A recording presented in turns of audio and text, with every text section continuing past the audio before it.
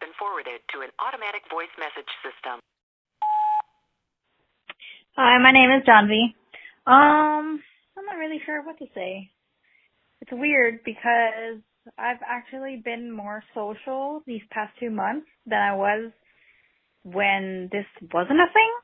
Just like, talking to my friends on video calls and sending memes back and forth. I think that's the only thing that's keeping me sane. I mean, I'm lucky to have a job. I'm lucky to, be safe and healthy and have a roof over my head.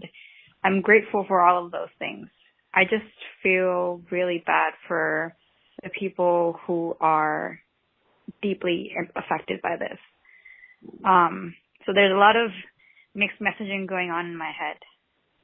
I think that's probably the same for a lot of other people too. So let's just do our best and hopefully this teaches us to do better, to be better for ourselves as well as for others.